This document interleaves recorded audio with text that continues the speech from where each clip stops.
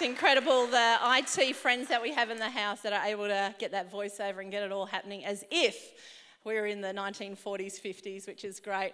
But welcome again if you're new here. This isn't the norm for True North Church, but we do value the builders in the house and this generation that is able to bring such a depth and a richness to us as a body of believers. So we are embracing it this year, this Sunday, and we're going to lean into that. But what we are looking at, this is the kickoff of the Wisdom of the Ages, and we're going to look at 4 different generations across the coming weeks. And today being that builders generation, but next week then we're going to lean into the boomers generation. This is 1946 to 1964. Who are the boomers in the house? Yes, this is good. But what I'm realising that the boomers generally, this is what I heard from the first service, most likely not you lot, but they're all loving the hymns, they're recognising the hymns, but they can't see the hymn book because they've left their glasses at home. This is what the boomers, I'm noticing, Jeff and Dawn, and there's a few others there, yeah. But then we're going to have fun next week, and I believe, boomers, tell me if I'm right, was the boomers a generation where in church you would have the males singing, then the females singing, and then they had certain parts they would sing. Is this right? Yeah? I can't wait for that. I'm going to be excited for that next week. Chris, can we make sure that happens? I'm not sure if you've got any sway there, but that would be great.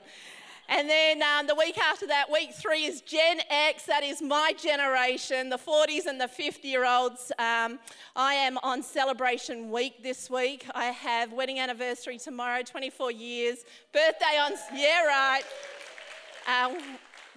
Saturday, then Mother's Day, and then that's it for the entire year.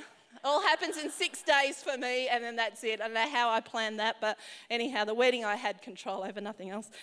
And then we go week 4 with the millennials, which is 1980 to 1994. There's a few young ones here today. Are they in? Oh, no. No. They missed that altogether, don't they? Millennials? No. Yeah. Oh, yeah. Here they are. This is a squad just here. I was looking at Owen and that, but I should know this. Oh, and yeah, for Fiona. She's young.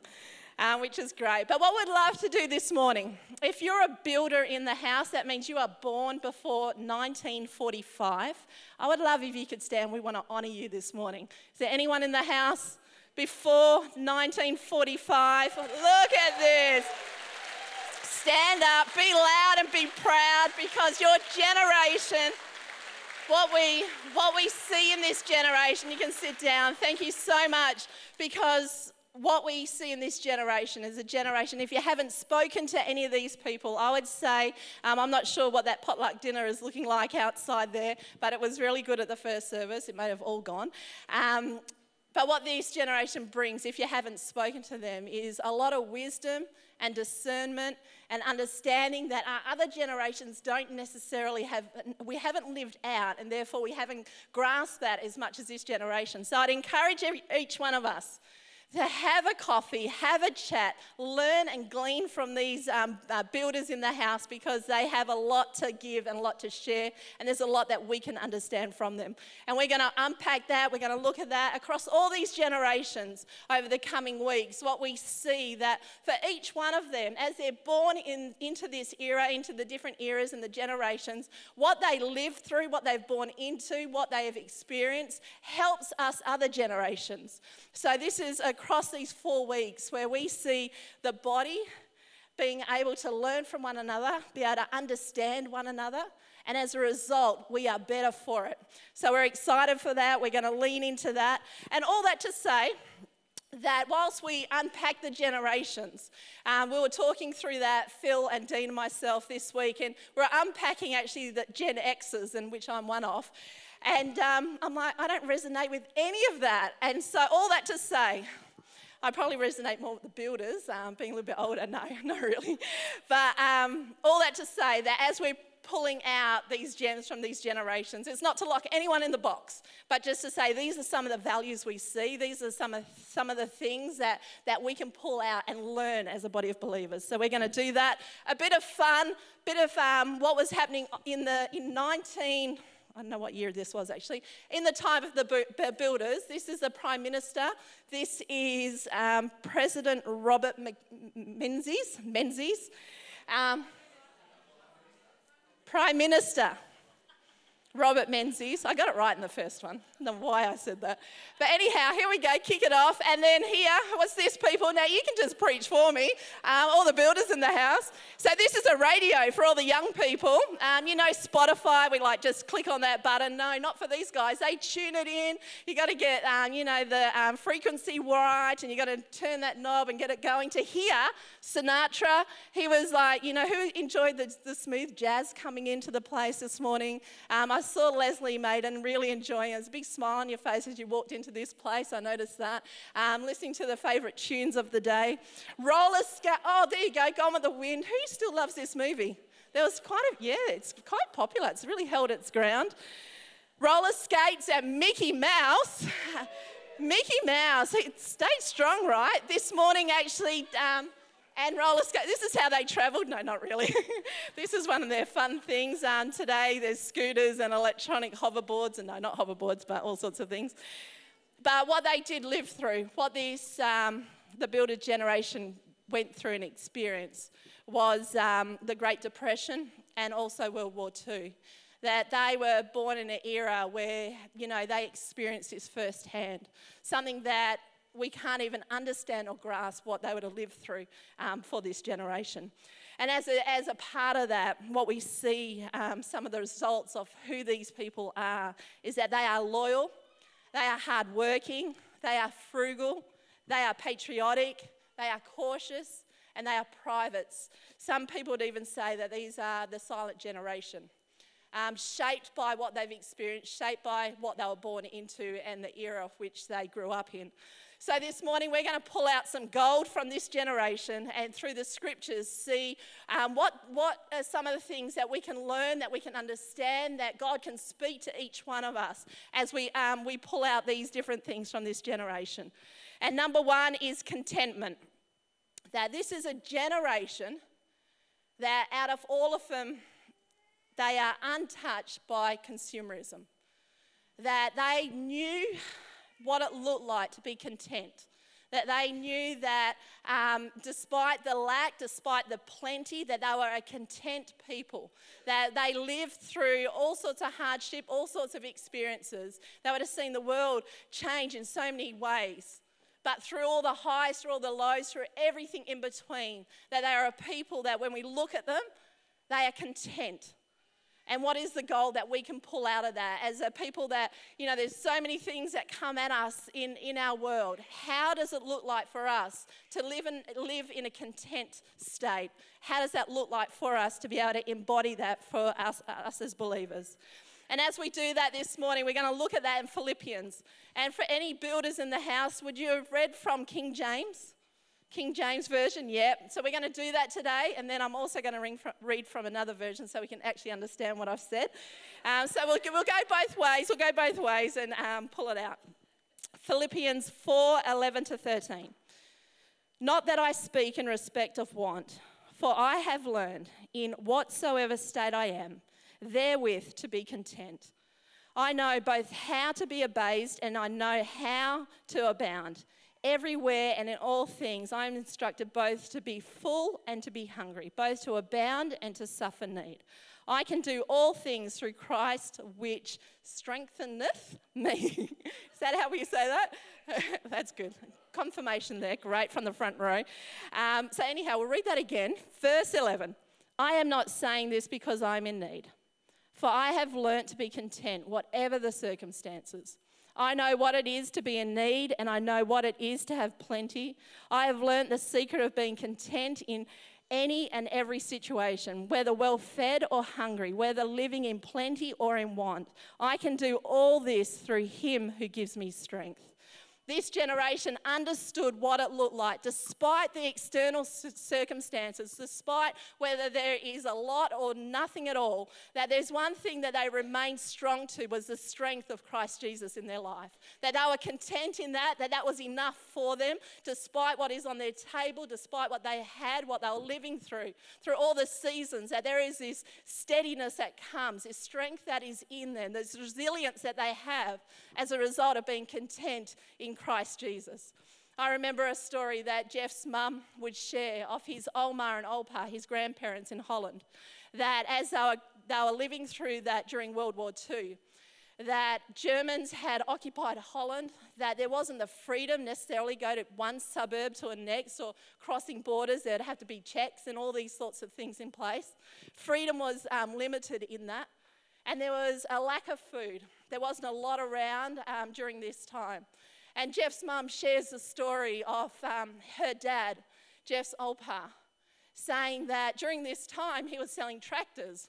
And so he had connections and relationships with farmers, and therefore out of that connection, out of that relationship, that they were able to get produce from the farm, that they were given in exchange of, whatever he was doing for them, that they would have plenty of produce, plenty of stuff given from the farmers. And as a result of that, Jeff's mum vividly remembers and tells a story of her mum from morning to night, constantly being able to cook and feed many people.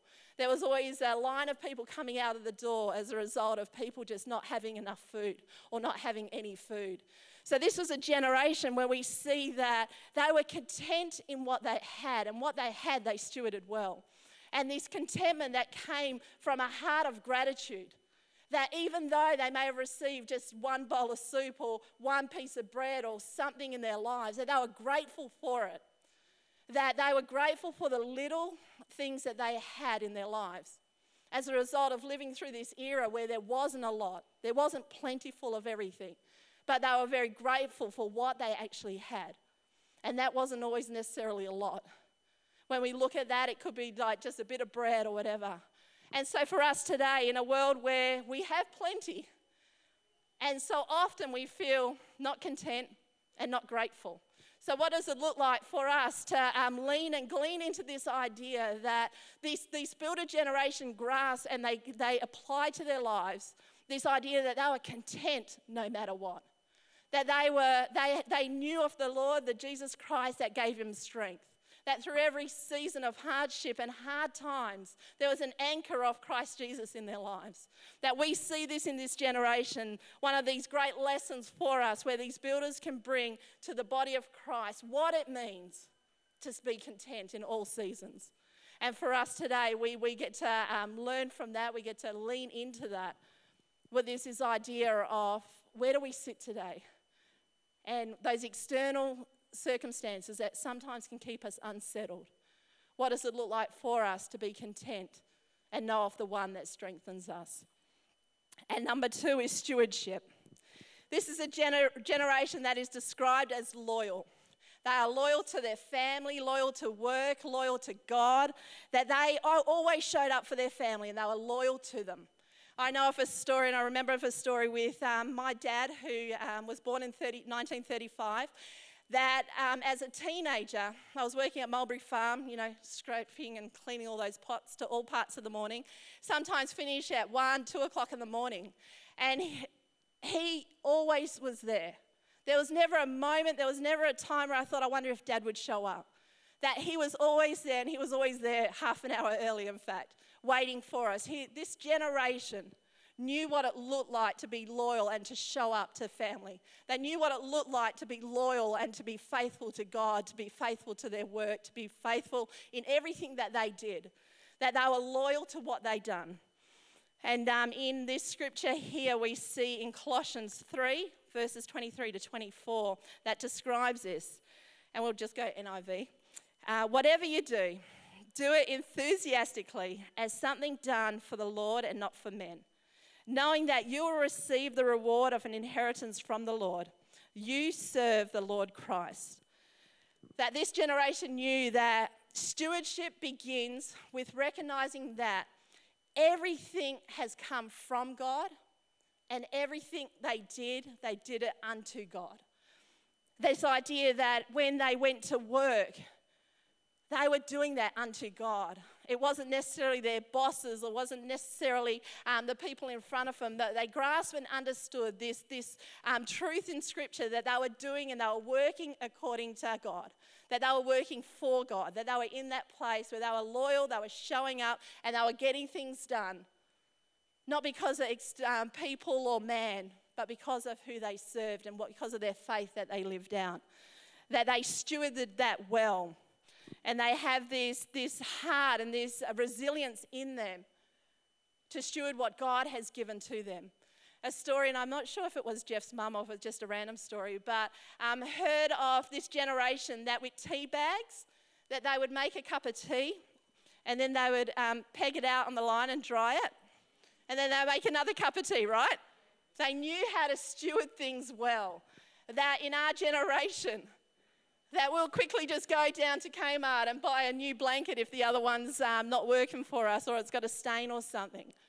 But this generation knew how to steward what has been given to them and steward that well, make the most of it to be able to have that extend as far as they can. The vegetables that we're giving, how can I make soup that will make that go further than what it actually would normally do?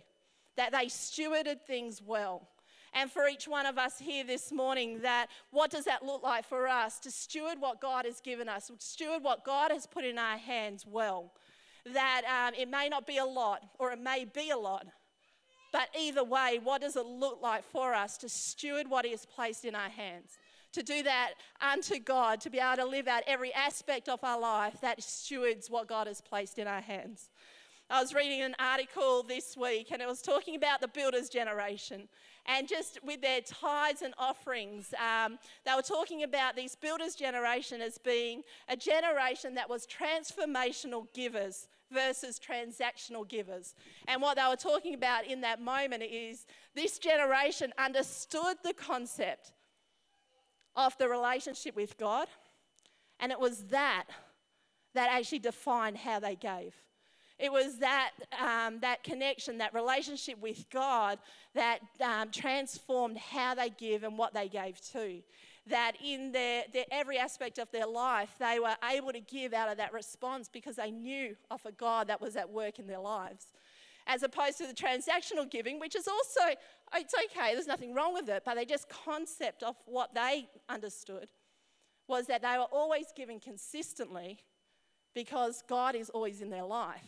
And they were always showing up, being a part of what God was doing because of this relationship that they had with Him. As opposed to transactional giving where there might be some great campaign to go and paint the nursery and who's going to give to that. Now that's all good and well, but I think what we see in this generation is that week in and week in it didn't matter to them because what they're giving into is this relationship that they had with God. And they have with God, and that didn't change. And therefore, they were consistent in what they did through their stewarding of their finances.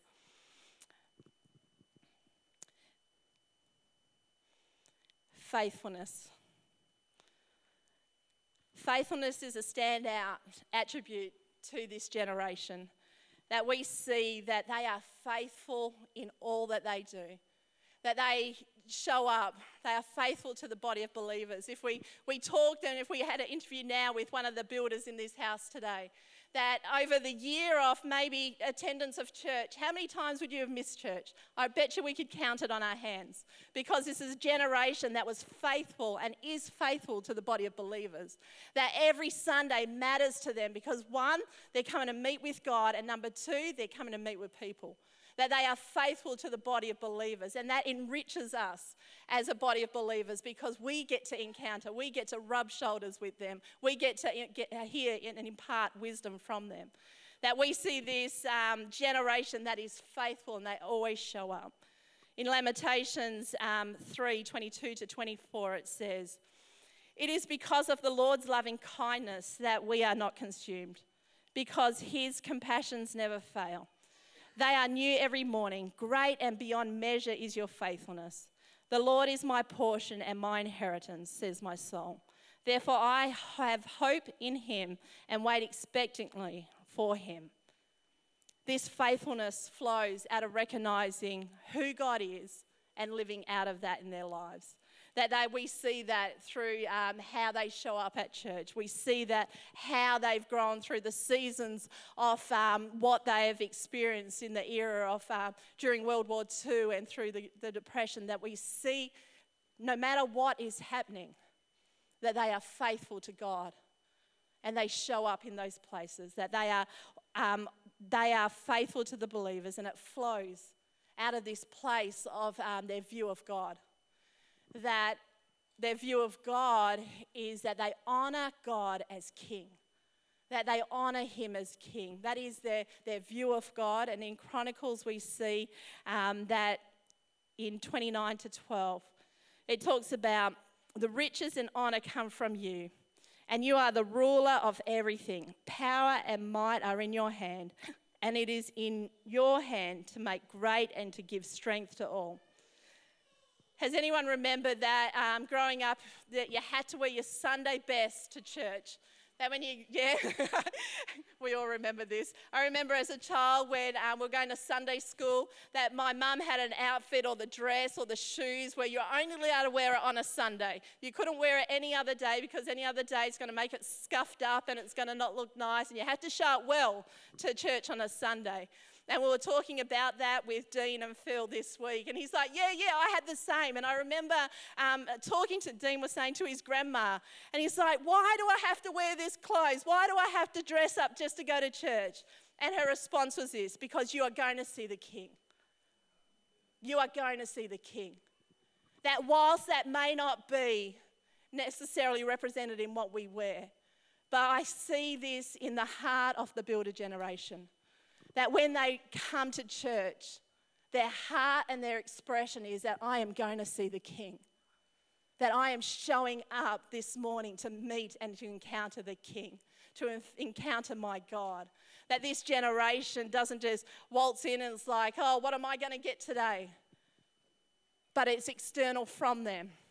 But how am I going to encounter my King?